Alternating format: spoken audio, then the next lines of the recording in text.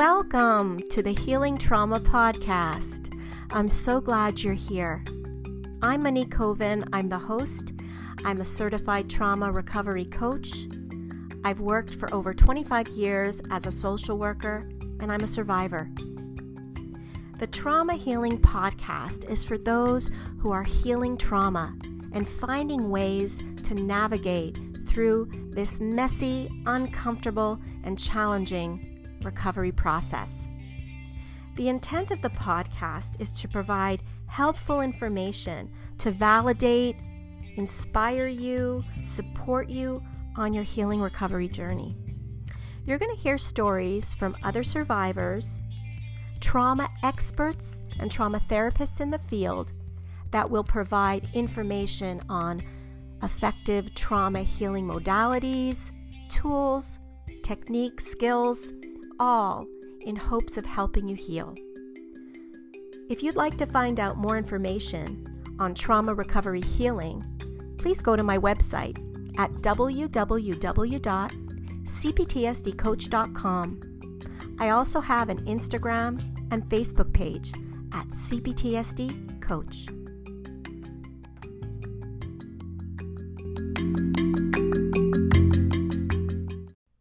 Welcome back, everyone. So for today's episode, I am going to issue a trigger warning because our conversation is going to be around the topic of childhood sexual abuse as well as ritual abuse. So if you feel like this information might be too triggering or difficult, you don't have to listen to it. So today's guest is Lisa Meister, and she's a mom, she's a teacher, she's a grandmother, and she's also a survivor. And she's going to be sharing a little bit about her story and how her trauma has impacted her and in what ways it showed up and how she is healing. Hi, Lisa. Welcome to the podcast. Hi, Monique. Thank you so much for having me. I'm so glad that you're here. So we're going to talk a little bit about your story, and we're not going to go over some of the details or the gory details, but I think that your history and your story, childhood sexual abuse, but what's not as commonly talked about is also what you experienced, which is ritual abuse in the context of your very own family. So maybe you could talk a little bit about your family and sort of how, first of all, let me start by saying you didn't really remember all of the details of your childhood, the sexual abuse, the ritual abuse, until something happened that triggered all the memories that started coming forth. Is that right? Yes, that's correct. I was 29 years old, and my oldest daughter was 5. So I believe it came up in my body's way of protecting her. Yeah. And that is so not uncommon. I mean, I know many people who have had memories come back, 20s, 30s, and 40s. So it is, in a way, the body protecting you from not being ready to maybe deal with them. And you said it was maybe to protect your daughter, or protect you maybe from mothering, so that you could do it in a safe way. Do you think that's what it was? Probably, but also to keep her from being abused by my father. Okay. So maybe we could start right there with how that first memory, like what happened? We had my parents over for dinner. I'm married. My husband and I are hitting 30 years this year. So we've been together for the long haul. And I was 29 at the time. It was 1999. And we just had my parents over for dinner. They lived a couple hours away, so it wasn't something that happened real often. And nothing specifically horrible happened. But there was an incident. My dad had built a tent. My 5-year-old was allowed in. My 3-year-old son wasn't. Nothing happened in the tent because it was an open tent. You could see in there the entire time. So it's not like he did anything inappropriate with her, but he was cruel to my 3-year-old son. So it's innocuous. And then at dinner, my husband had told my daughter we were having carrot cake, not just to eat the icing, you have to eat the cake with it. And my father grabbed a spoon with a huge heaping of the icing off of his cake, put it in my daughter's mouth while he glared at my husband. And that's all that happened. I mean, it's not like sexual in any way, shape, or form. But when he left, I was very upset. So I got my kids to bed, and I take my upsetness out on my linoleum. I get a very clean floor that way. So my husband just was like, what's going on? I was very upset. It's like he's buddying up to her. He's buddying up to her. You can't let him do it. And he's like, okay, what would he do? And I didn't know. It just wasn't there. It's like there's something really bad. We need to protect her. But I had no idea what it was. And so that was the incident that started breaking down the repression. And then about 2 weeks later, I had my first flashback. So like my whole growing up until I was 29, I always knew that there was something that was really bad wrong with me. Although I looked like a perfect child, never got in trouble. I excelled at everything I did. You know, nobody would have questioned anything about my life. But I always knew that there's something really badly wrong with me. But it wasn't until 29 that it all came back. So when you say I felt like something was really wrong with me, like in terms of your responses, in terms of how you were with other people, like what do you mean? I felt severely broken. So like emotionally, there's something badly wrong. But I could never, it was like periodically this ball of emotion would just, it was like it was bursting out of my chest. And I would push it back down by staying as busy as I could, as occupied as I could. Like even in college, my husband and I started dating. There was no room from anywhere into my life. So he's like, Lisa, you know, you've got too many irons in the fire. You need to pull back. And I didn't know how to do that. You know, so it was like that began the process of taking things out, but doing that opened up this ball inside of me. So it's like something badly wrong is going to burst out of me. And so I'd push it and I just kept tamping it back down until I was 29. And then because I needed to protect my kids, I just couldn't do it anymore, even though I didn't know what it was. Does that make sense? No, it does. So, I mean, I think even just like on a relatable, in a small way, we can think about how a lot of us just try to keep busy. Like we don't relax, we don't sit down, so we don't have to feel. But in your case, it was like really big, and it sounds like you were very busy, involved in lots of stuff, so that you were in a way not wanting to feel or remember. So, did you think that your child, did you consider your childhood like normal before 29? Like, what were your thoughts about your family life? Did you have any memories at all? Yeah, there's things that I remembered. My way of looking at it was like a fairy tale. My family was perfect. I felt sorry for everybody who wasn't a part of my family, like insanely so almost. Like, so when I got to college, I met a friend and she and I started talking about family systems. We'd get together for 4-hour lunches. She would talk about her family, and she had a physically abusive alcoholic father. So talking about our family systems, it didn't make sense to me because my family system was exactly the same as hers. It's like, wait a minute, mine was perfect. Why is it the same as hers?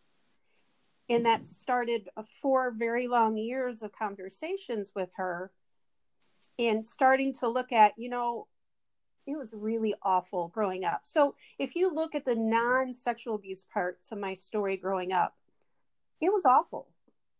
But I had romanticized it because that was my coping mechanism.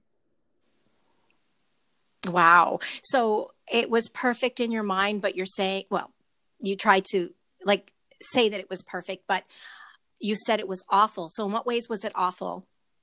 My father was a tyrant in the home.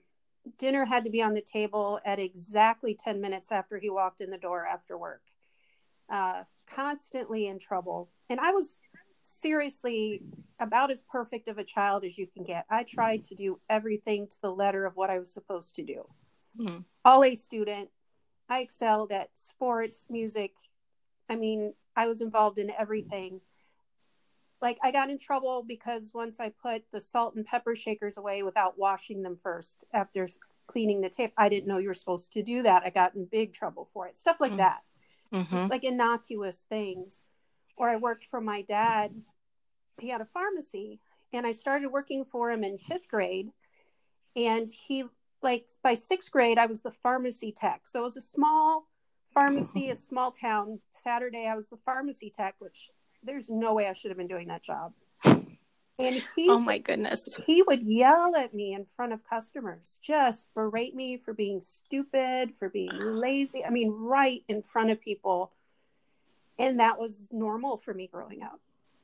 So there was a lot of, like, when I was in college, a couple guys came home because my brother and I were both in school. So mutual friends came to stay for a weekend. And he told the 2 guys that were friends of ours that Lisa is shaped like a pear. She's big on the bottom and small on the top. Those sorts of things that were humiliating to me were a normal part of life with him. Okay. Wow. Okay. And it's so interesting. So you thought you had a good childhood, but you started to realize it was really awful.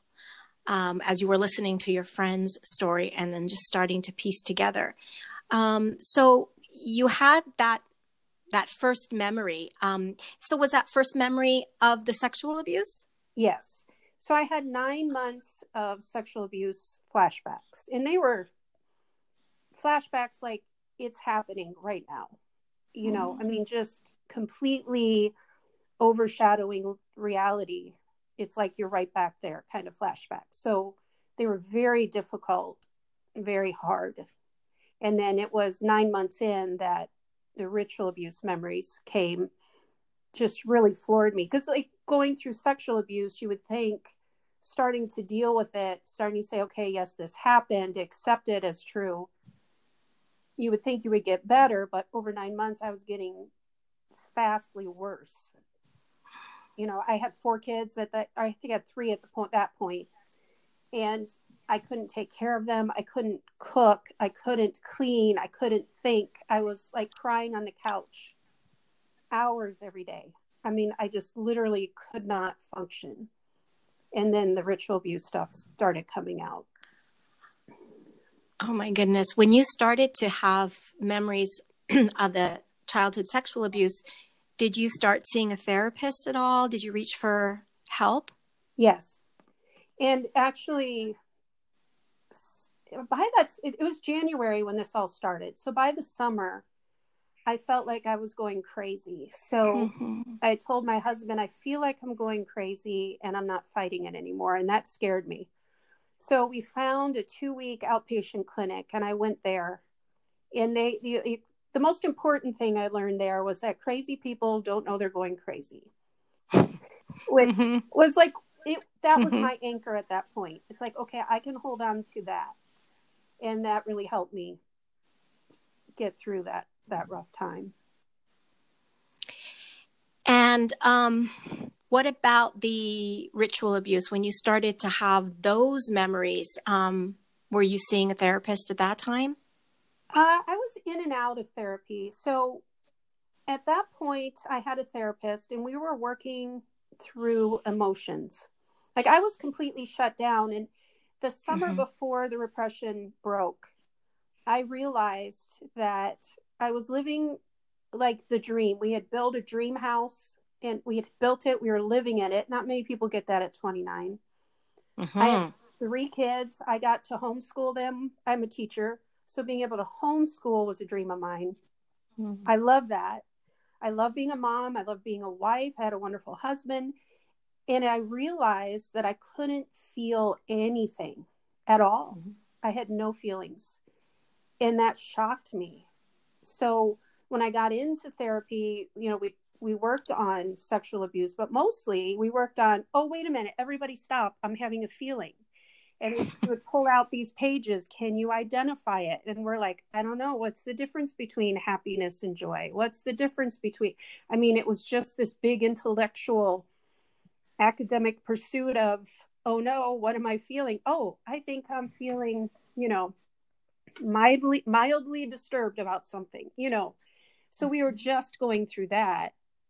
And then the flashbacks of ritual abuse started, which I had no reference for. I'm not a horror movie watcher. I shy away from anything terrifying. Mm-hmm. I like chick flicks with, a wedding at the end. Yeah. So I really had no concept of what I was seeing or why I was seeing it. So it was quite a journey to try to, I didn't know what it was. Sexual abuse. Yeah. You know what sexual abuse is because you've heard about it. Mm-hmm. Ritual abuse, you don't hear about, although we're starting to now. So you doing this on your podcast makes me like a Monique Coven fan for the rest of my life. Oh, it's like a big deal. Well, it's because I also know the reality of it. I have met many survivors of ritual abuse. It exists, but there's not much information out there. People think that it just doesn't exist, or, that it's too horrific to believe that this could possibly exist. But I know very intellectual people who have experienced it, and it exists. And it, so really, I think that, it's so important to get this information out there, and also if other, if there's anybody listening that has experienced it, so that they could know that they're not alone, and also to find appropriate help, because not everybody may know how to work with someone with this kind of abuse, but there are people that work with that. So, yeah. So, when you started having now the memories of the ritual abuse, and now you've come to the realization that, oh my gosh, this is my family. This is my father. This happened to me. Did your life start to make sense? Yeah. My whole life never made sense. It's, and trying to talk to somebody about my life, I could never really quantify it very well. Mm-hmm. It's just bits and pieces, and this doesn't make sense, and that doesn't make sense. But when the information comes, like, your subconscious is hiding it, but it at some level, right? Mm-hmm. Mm-hmm. So repression just means that it's coming from, the back brainstem area. It's coming to your frontal lobes, so you can be cognizant of it. You can start dealing with it. It only ekes out bits, flashback by flashback, bit by bit. But yeah, it's like now things make sense to me. Right. So I want to jump just a little bit to sometimes this does happen with survivors of this type of abuse, because the abuse is so extreme, so horrific, that they may develop DID, dissociative identity disorder. Is this something that you found you had? Oh, yes. I think every survivor has it. I know a couple survivors that just always knew that was going on, but it's very rare. So dissociative disorder is a beautiful tool that our minds have of a young child dealing with things that are beyond their scope of handling. Because in ritual abuse, it happens during the night, and then you got to get up the next morning, and you got to go to work, you got to go to school, you go wherever you go, and you live your life, and you cannot show what's happening, right? So you got to act like everything's perfectly fine. So the dissociative disorder helps you to deal with what's happening to you, and then to kind of encapsulate it in places in your mind so that you don't have to deal with it during the day. And you have to, because you'd fall apart.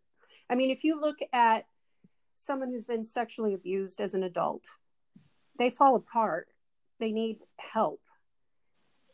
I've got friends that, tried to commit suicide. They, tried to stay quiet, but they just completely fell apart somewhere because of sexual abuse, even as an adult. You put that on a child, they can't go to anybody because this is their family. So Right. there's no avenue of help for them. So they have to go to dissociative disorders. And I hate putting disorder on there. You know what? When I said disorder, I cringed, and I heard myself saying, don't say, because I mean, that's how I feel about all the disorders, anxiety disorder, they're all normal responses. There's no disorder there. So yes. I mean, we're getting better. We used to call it multiple personality disorder, and that was completely wrong. So it's like, as we're catching up to what it is and what it means and how it works, we're changing the vernacular, and that's another part that will need to be changed again. But I'm very grateful that I had it. I'm not always grateful as an adult trying to deal with it, but I'm really glad that I had it as a child. Yes, yes. So you explained it really well. And I think that is, for people who may not have DID, but may just have disassociation, and we all have parts. And you explained it so well, how we have to get on. Dr. Janina Fisher talks about getting on with normal life self, having to go to school, having to, make friends, all these things. There's no space for the horror, for the trauma. So it gets pushed aside and we just kind of go on, but it's still there. Right. And that's kind of, what we're talking about. And so have you, this is now, you were 29. So how has your healing, well, let me start by saying, how has it impacted your life? Not the healing part yet, but the trauma. Let's talk about that. How has that impacted yourself as a parent, as a wife, as a, as someone in life? How has that impacted you? Right. Well, I'm 51 now, so it's been, a long time. And the trauma is always there, even if it's repressed, even if it's something you refuse to think about, even if it's something that you refuse to deal with, it's always there. You talk a lot about vessels where the body keeps the score. I always had extreme physical problems that doctors never could figure out. Like, I even had a stroke, but it affected the blood clot is on the wrong side of the brain than it should have been. It's like the right side got paralyzed. It should have been the left. I mean, it's like your body is just very strange. And so ritual abuse survivors have all sorts of really weird physical problems, a lot of pain. Like, I go to bed at night, I feel like my very expensive bed that we get as comfortable as we can feels like it's a block of cement, my body hitting it. So, like, it's been that way through the years. So excruciating migraines. I mean, just a whole slew of physical problems. Parenting is difficult. Like, thinking clearly can be very hard for abuse survivors. And so, like, when your kids start getting to the age where they want to question everything, and your mind just cannot keep up with what they need and why they need it, and what your boundaries are and why they're your boundaries. So, your kids have a little problem with pushing back and forth, and you just kind of get lost in the shuffle someplace. Or like, my husband always said he could tell how I was doing emotionally by our kitchen counter, because the worse I was doing, the more mounded with rubble it had.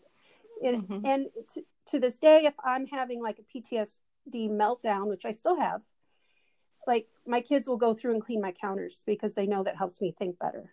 So, it's always there. Or, you've talked about attachment issues, feeling like I can connect at all times. I can't, with my friendships, there's times that I just go silent for long periods of time because like the emotional space in my head just isn't always there to be able to connect.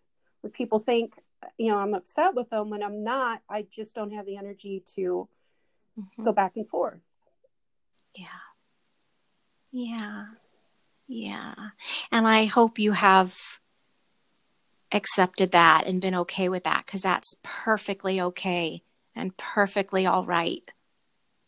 Well, yeah, still figuring that out, trying to explain it Yeah. to other people, but some Yeah. of that I'm still just figuring out now. So healing Mm-hmm. from severe trauma, I think, is like a lifelong commitment. You can heal, but you have to work hard and you have to keep working at it and not give up. And I do it because I want that for my kids and my husband. And now I have grandkids now. So I want to heal for them. I mean, I wish I Yes. could say I Yeah. want to do it for me, but I don't. I think I'm too lazy. I wouldn't do it for me, but I would do it for them. So you got to have a reason to heal. Yeah. Is there a part of you, just even a little tiny part, that would like to do it for little Lisa? No, not Okay. that I dislike myself. I don't. It's just with ritual abuse, it's too much. It's just too overwhelming. Mm-hmm. It's like it's physical, it's emotional, it's spiritual. There's just a lot of Mm-hmm. areas that it all hits at once. Mm-hmm. So when you go through the healing of it, it's not exactly like going through it again, but it's a very close second. So you got to really have people that can be there with you and just sit there with you in your pain if that's what it takes. Yeah. Yeah. Yeah. I'm seeing this image of one of my friends, when she was going through a really hard time she was leaving her narcissistic husband, and she put up this picture recently, actually on Facebook, of her. And she's on her, like, she's facing her knees and she's crying, but there's someone sitting next to her with their arm around her. And I thought, what a beautiful, beautiful picture, because that's just knowing that someone is with you in that place Right. of, hopelessness, is so healing in itself. So, Well, and that's yeah. why for ritual abuse survivors, this podcast is so important, because we are the underserviced survivors that are out there.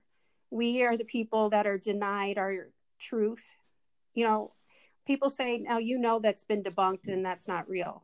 I'm like, you can't tell me that because it happened to me. Right. Yeah. It's like, I had a psychiatrist that I visited once, and I was explaining it to her, and she leaned over her desk on her elbows, got close to me, and she said, "Does the government know?" And I just got up and walked out. But that's Oh my what God. we face. Like a sexual abuse survivor will not have that. Ritual Yeah. abuse survivors, we face that in society every day. So the sooner Yes. society can accept, yes, this is true, the better it is for That's right. survivors to get help. And we Absolutely. need help. Yes. Absolutely. You do. Yeah. And, yeah, I think just like getting it out there so that people know that it does exist. Maybe people can have a little bit more courage to come forward, to connect with other people. I mean, I just know too many people myself. I have met them personally. I have people reaching out to me. So, I mean, it exists, and we want to acknowledge it, and like you said, look for ways that we can support and help survivors, help children. Some ways that are easy, take them flowers. You don't have to talk about it. Take them out for coffee. Let them know you care about them. I know you're going through a hard time right now.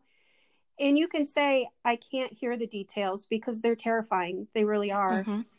So it's okay to say, I can't handle the details, but Mm-hmm. let me do something for you. Let me bring you a meal. Let me be your friend, even with this. And that means the world to survivors. Number one, accept, yes, I believe you. And number two, I still choose to be your friend, and I will help you in any way I can. It doesn't have to be a huge deal to help. Anybody can do it. Yeah, I really like that you said that, because I think that people might think, oh, this is too big, or this will be too much for me, or this will be. And by you saying just those simple, small gestures can mean so much. Um, yeah, I can feel that. And that feels really comforting. Yeah. Wow. Well, thank you so much, Lisa. You also wrote a book, and I know that you're working on your second book. If people want to check out your book, what is it called? Only God Rescued Me, My Journey from Satanic Ritual Abuse. And it's on Amazon and Kindle. Okay, and I'll put that also in the show notes. And do you have, like, how can people reach out to you if they want to? I'm on Facebook. If you go and find Only God Rescued Me, it's there. And Okay. hopefully shortly I'll be coming out with a website called Only God Rescued Me, and hopefully we'll be able to connect there. But I Oh, would lovely. especially love to talk to your listeners, anybody that would like to connect, especially survivors. I'm here. You need somebody to listen to, and I'd be glad to do it. Oh, that's so nice. So thank you so much for being vulnerable and sharing yourself with us. And, I wish you continued healing. Thank you so much, Monique. If you'd like to find out more about trauma recovery coaching with me, you can visit my website at www.cptsdcoach.com. You can visit me on Instagram and Facebook at CPTSD Coach.